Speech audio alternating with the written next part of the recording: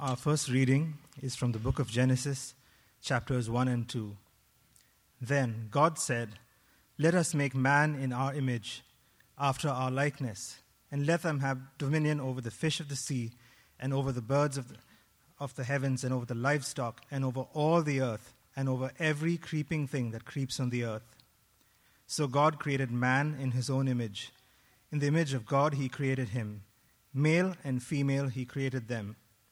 And God blessed them, and God said to them, "Be fruitful and multiply, and fill the earth and subdue it, and have dominion over the fish of the sea, and over the birds of the heavens, and over every living thing that moves on the earth." Then the man said, "This at last is bone of my bones, and flesh of my flesh. She shall be called woman, because she was taken out of man.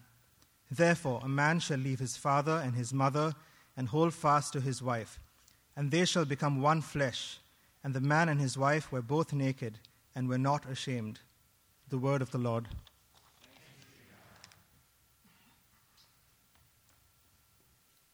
The internet is a plethora of wisdom and insight. Anything you need to know about life, God, purpose, meaning, you can find it there. I've found such wisdom from none other than Justin Paris. Who is Justin Paris, you ask? Well, he's neither famous nor published, except he has written on his Facebook page. And he was a friend of mine and still is, hopefully after this as well. Yesterday on Facebook, he posted this incredible insight about humanity and God and the nature of God. When he wrote, "Guys, I think I've just proven that God doesn't exist. Because if God is perfect, and if we're made in God's image, then how does one explain that spot on one's back that always starts itching and it's impossible to reach it?"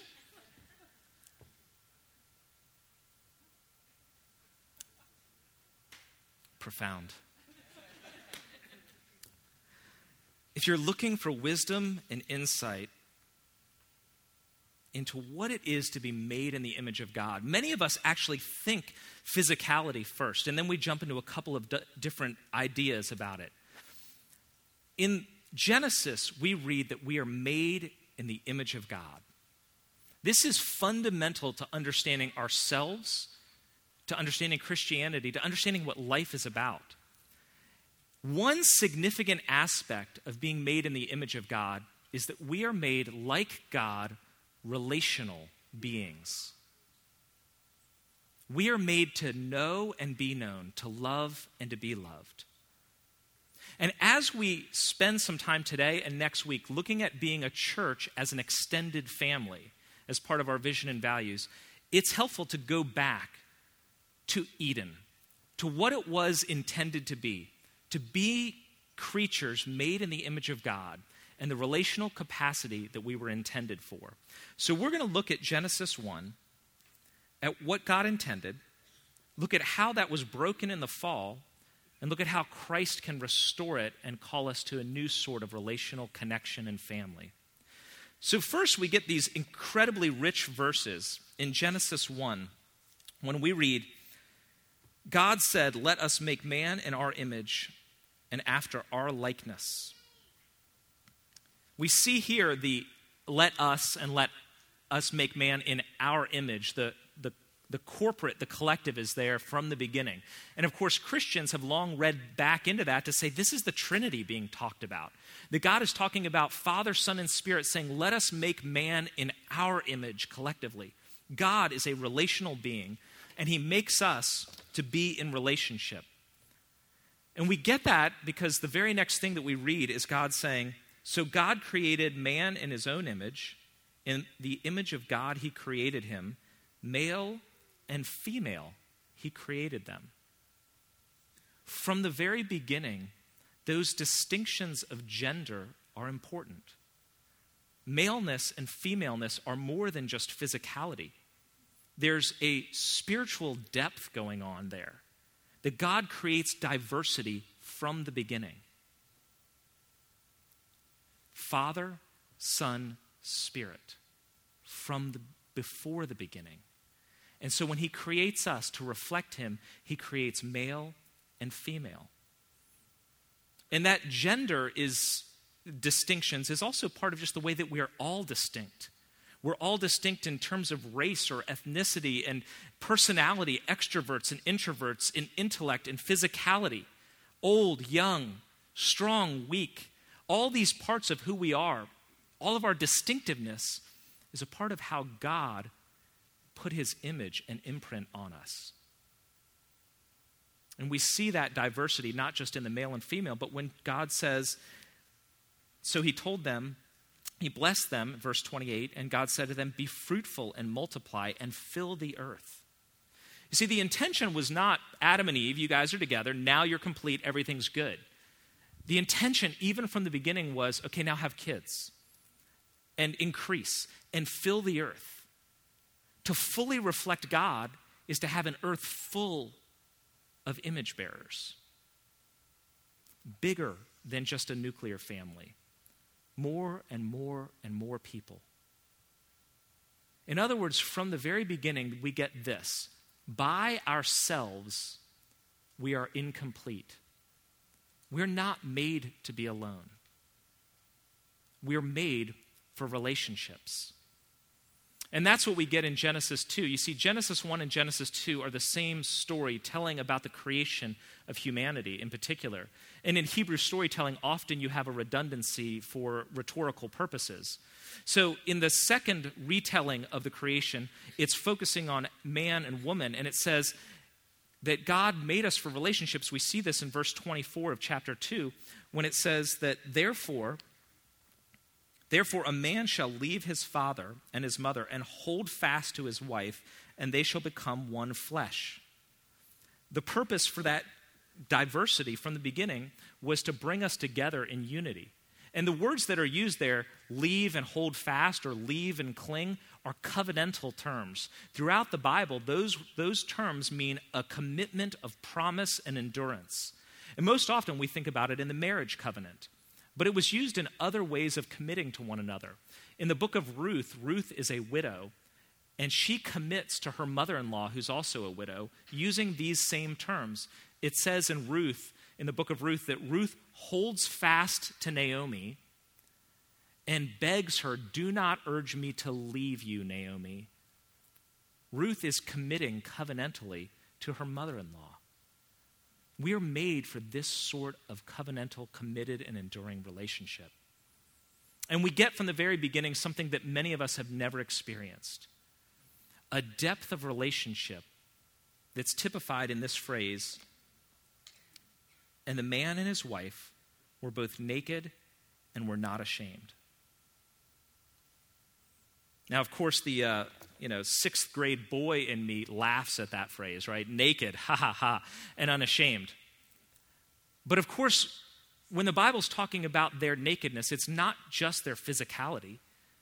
It's to be naked emotionally, mentally, spiritually, to be fully open and exposed to another person. Adam and Eve experienced the kind of trusting openness that most of us have never experienced. Because honestly, it's hard. Most of us guard ourselves emotionally and mentally. We have to. We've been hurt too many times by too many people. It's hard to trust. And that level of intimacy that they were experiencing, being completely open with one another, we tend to not think about it in terms of emotion and spirituality. We think about it purely physically. Today, when somebody's talking about intimacy, they usually mean sex. But if you go back to the beginning here, sex, physical openness, was not meant to be divorced from emotional, mental, and spiritual openness and oneness. Nowadays, sex outside of marriage is basically saying, I want you physically, but I don't want you mentally. Or maybe I'll take a little bit of your mental and emotional, but I don't want you spiritually. We're made to be known. And that sort of intimacy doesn't necessarily involve physicality. It can involve emotion and connection and spirituality. There's a phrase, or a word rather, in Hebrew that's not right here in our passage, but it's throughout Genesis and throughout the Bible. It's a word that is yada. Yada is a Hebrew word meaning know. And that word know, if any of you know your King James, is used of physical union of a husband and wife. Adam knew his wife Eve and they had a baby. But that same word yada is used of emotional and mental and spiritual connectedness throughout the Bible. We know God and are known by God. A brother knows his brother and is known by his brother. It's talking about a deep level of knowing and being known. And what we get from the beginning is Adam and Eve had this depth of knowing with each other, and not just with each other, they had it with God. They were naked and unashamed before each other, but also they were naked and unashamed and known by God. And as a result of knowing and experiencing God and his love completely, Adam and Eve were complete. They were whole. They lacked nothing. And then, of course, the fall happens, right? In the fall, Adam and Eve reject God, and they choose for themselves. And what ends up happening? Everything breaks down. Instead of being open before God, they're hiding from God. Instead of being connected to one another, they're blaming one another. With sin comes guilt and shame and division. And now they're separated from one another because they're separated from God. And that's our fallen human condition. You see, Adam and Eve lost the ability to know God fully in their sin. And as a result, they lost the ability to know each other fully. And then you also lose the ability to know yourself. You see, a big part of being made in the image of God is to be known by God and to know one another. When that is stolen away, our image bearing is marred. It's broken. And we see this in our culture today. We see it because we are still longing for that sense of being known and loved, but we seek it in all the wrong places. There's a guy named Jason Silva who's a performance philosopher, at least that's the way he titles himself. He's hosted Brain Games on National Geographic Channel, and he's also put out a series of YouTube videos called Shots of Awe. One of them is called Love is a Religious Problem, where he describes that longing and desperation to be connected to God, but that we seek in romance, that we seek in other people. But what we're really longing for is God. This guy is hitting on something that I think is pretty accurate. Matt, you want to go ahead and roll that? Disappointing answer to life's riddle, and that love is ultimately a religious problem. What we hope to get with love is what we failed to get with God. Once we dispensed with God, once Nietzsche told us that God is dead, we needed something else to believe in. And so now we deify the other, When in love, they're like the wind. They are our salvation. She becomes the sun.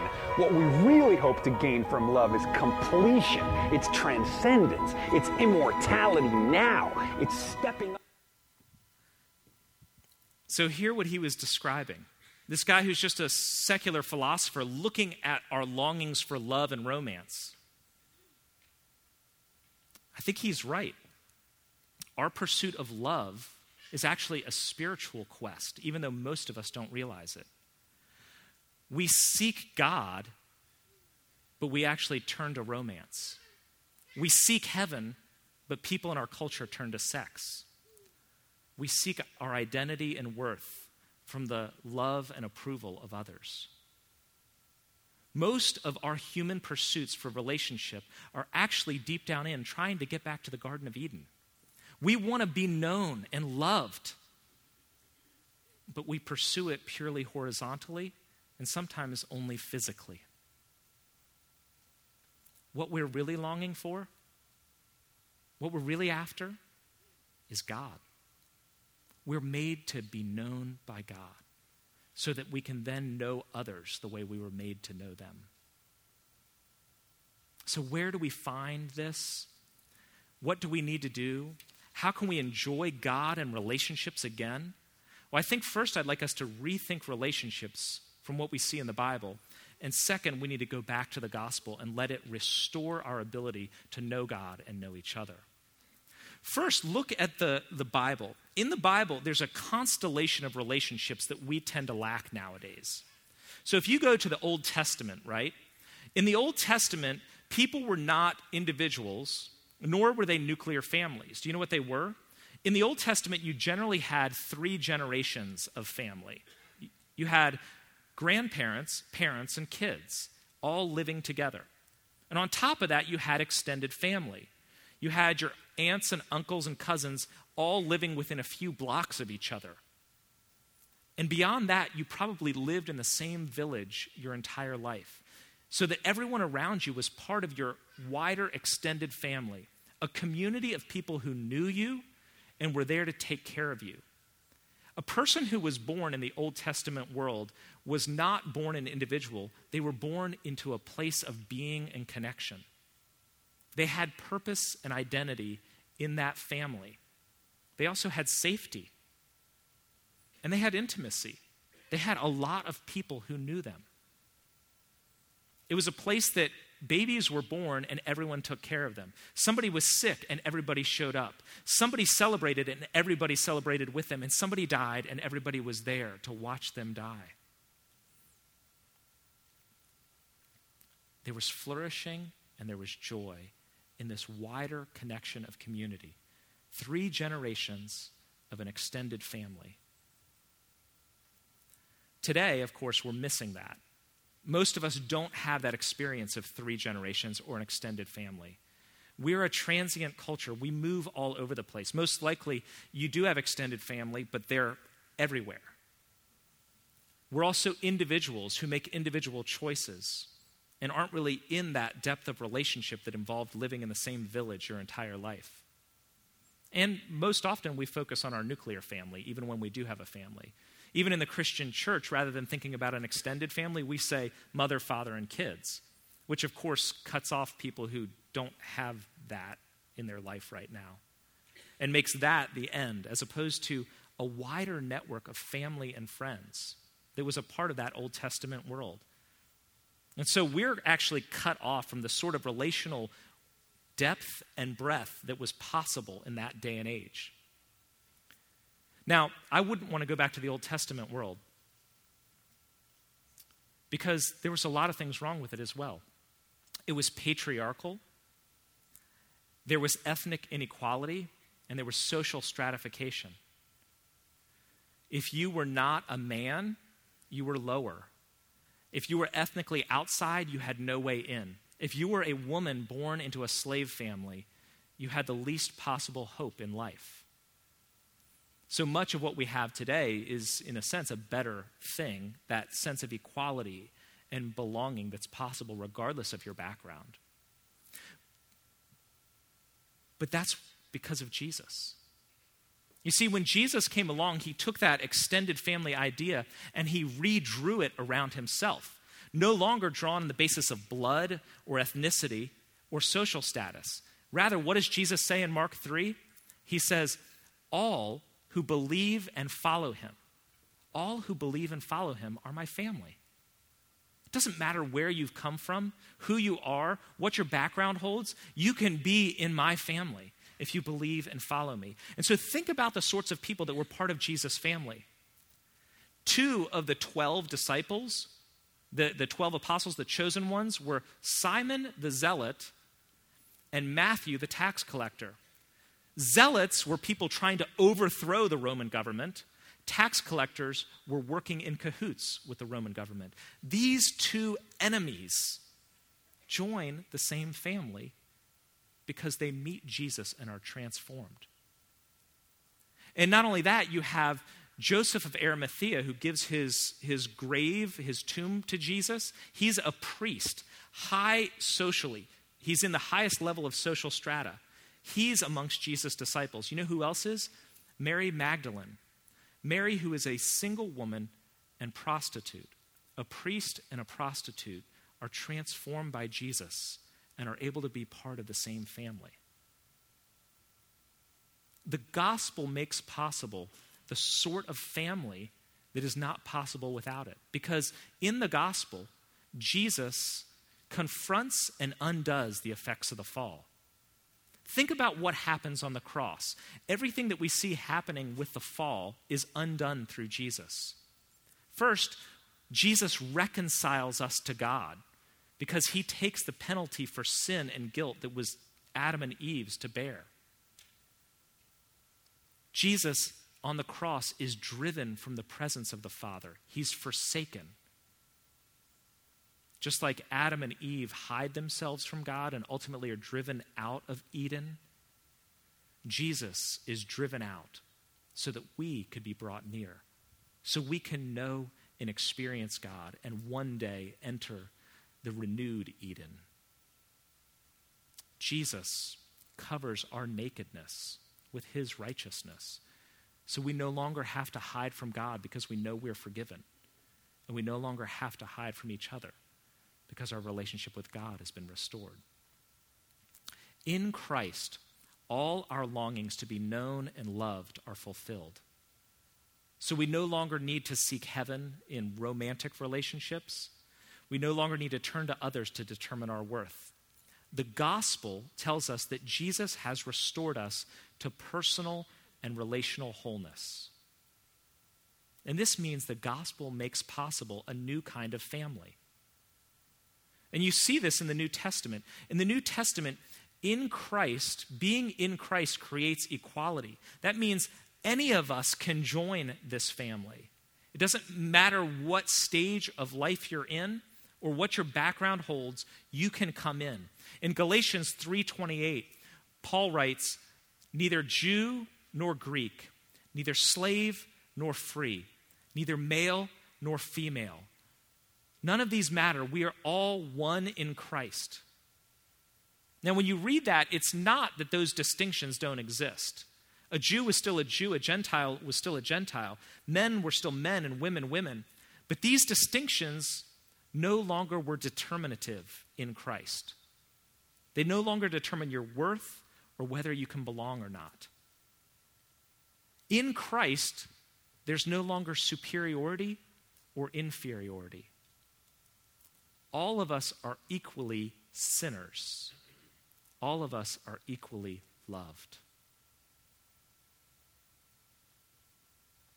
This means that in a body of Christ, there can be great diversity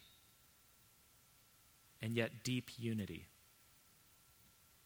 And that's what Paul talks about in Romans 12 and in 1 Corinthians 12. He talks about the family of God as a body. It says that we are one body in Christ. And you've heard this. He says, the body of Christ is made up of an eye and a hand and a mouth and a nose. One of you is a nose, one is an eye, one's a mouth, one's a foot. And you can't say, I don't need you.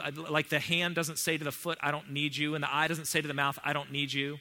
And when one part of the body is hurting, the foot is hurting, the whole body is hurting. So are you in Christ. You are diverse. You're made up of different gifts and different backgrounds and different strengths and different weaknesses. And when one of you is weak, the whole body is weak. When one of you is suffering, the whole body suffers. And when one of you rejoices, the whole body rejoices. Because together you are one in Christ. This is the sort of diversity and unity that was imagined in Eden when God created us. Each of us, I would say, is a reflection of God.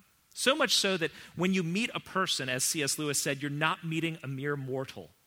You're meeting the sort of person that one day, if you saw them in glorification, you would be deeply afraid of or want to worship. Every one of us reflects God.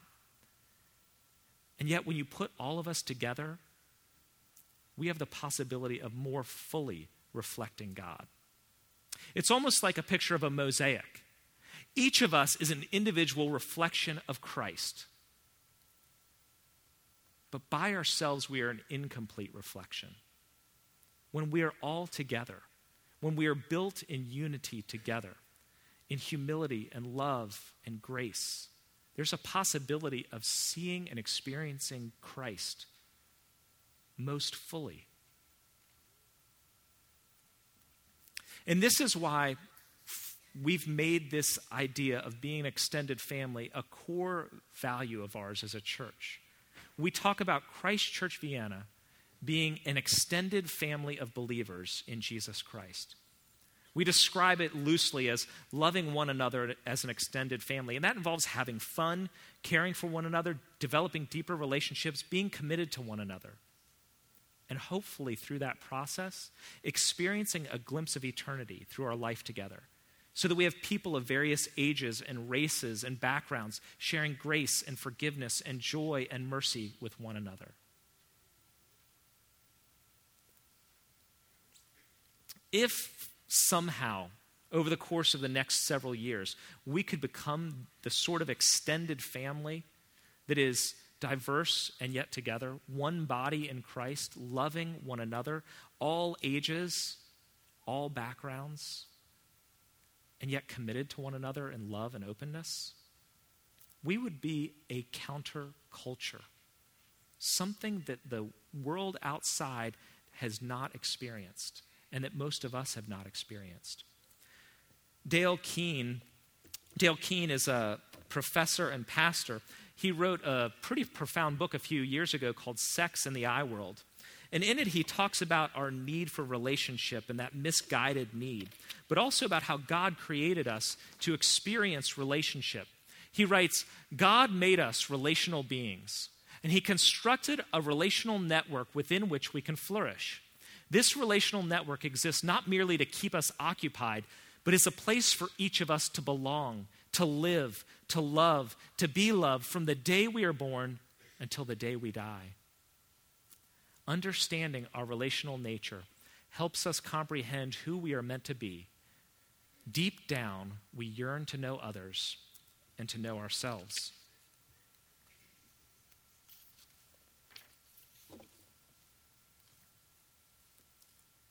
A church in this transient culture is uniquely poised to be that network, to be that place of relational connection where we understand ourselves more fully and we can finally know what it is to love and be loved on a broader level. So in that sense, a church as an extended family should be the sort of place where whether you are single or married, whether you are a kid or you're a couple who have no kids, whether you're old or young, or you have an intact, perfectly 3.5-person nuclear family with a dog, that we all find family. It shouldn't be that a single person has to get married to be complete. In the community of believers in Christ, a family that loves and cares for one another should be that network and constellation of relationships that allows all of us to thrive. And so we should look at each other that way, that a place like this can be one of those unique places outside of work or school or your neighborhood where you have grandparents. And those of you who are older have teenagers. And those of you who have no kids have kids. And kids, you have extra uncles and aunts. And all of us have more brothers and sisters than we've ever had in the past. It can be a place that meets that need for belonging and being known and love and intimacy, where we can find relational satisfaction and joy. Now, obviously, this is an ideal, this is a goal, but it is a direction. And so we aim that way. And there's a lot of things that get in the way. Transience in our culture, our individualistic nature, our selfishness. But none of it is too big for the gospel and the power of the Spirit to transform us individually and collectively. You know, I want us to be an extended family, and there's two reasons in the end to do this. One is benevolent, and the other is selfish. The benevolent side is our culture is desperate for places to belong, desperate to be loved and to be known, seeking it in every possible warm body that they can find. If we could create the kind of community that looked like an extended family, this would be the sort of place that we would not only enjoy, but others around us would be desperate to be a part of, to finally have a place of being known and loved and cared for. And selfishly, it's because when you have these sorts of relationships, beyond just a husband and wife, into an extended family, into a village, into a community that cares for one another, when that is driven by the gospel of grace, of forgiveness, of humility, you're actually starting to get a picture of heaven. What would it have been like to be back at the Garden of Eden? To be completely naked and unashamed, before God, before the other. Because of Christ, we can know that.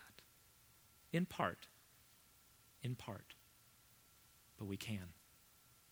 Let's pray.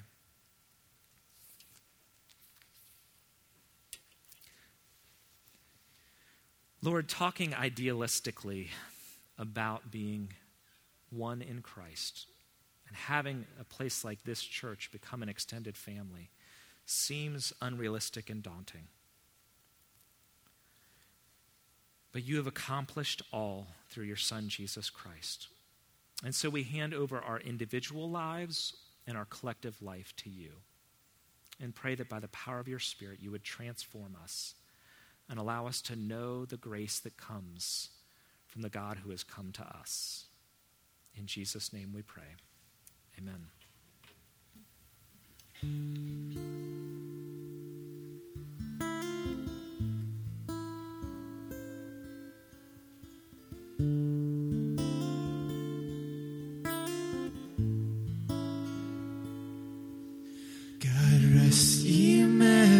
Gentlemen, let nothing you dismay. Remember Christ our Savior was born upon this day to save us all from Satan's power when we were gone astray. Oh, tidings of comfort and joy, comfort and joy. Oh, tidings of comfort and joy.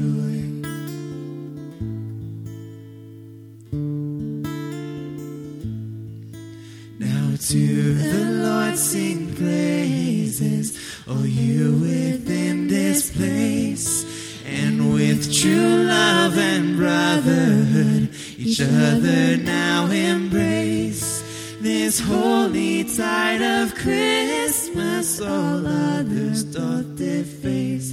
Oh, tidings of comfort and joy, comfort and joy. Oh, tidings of comfort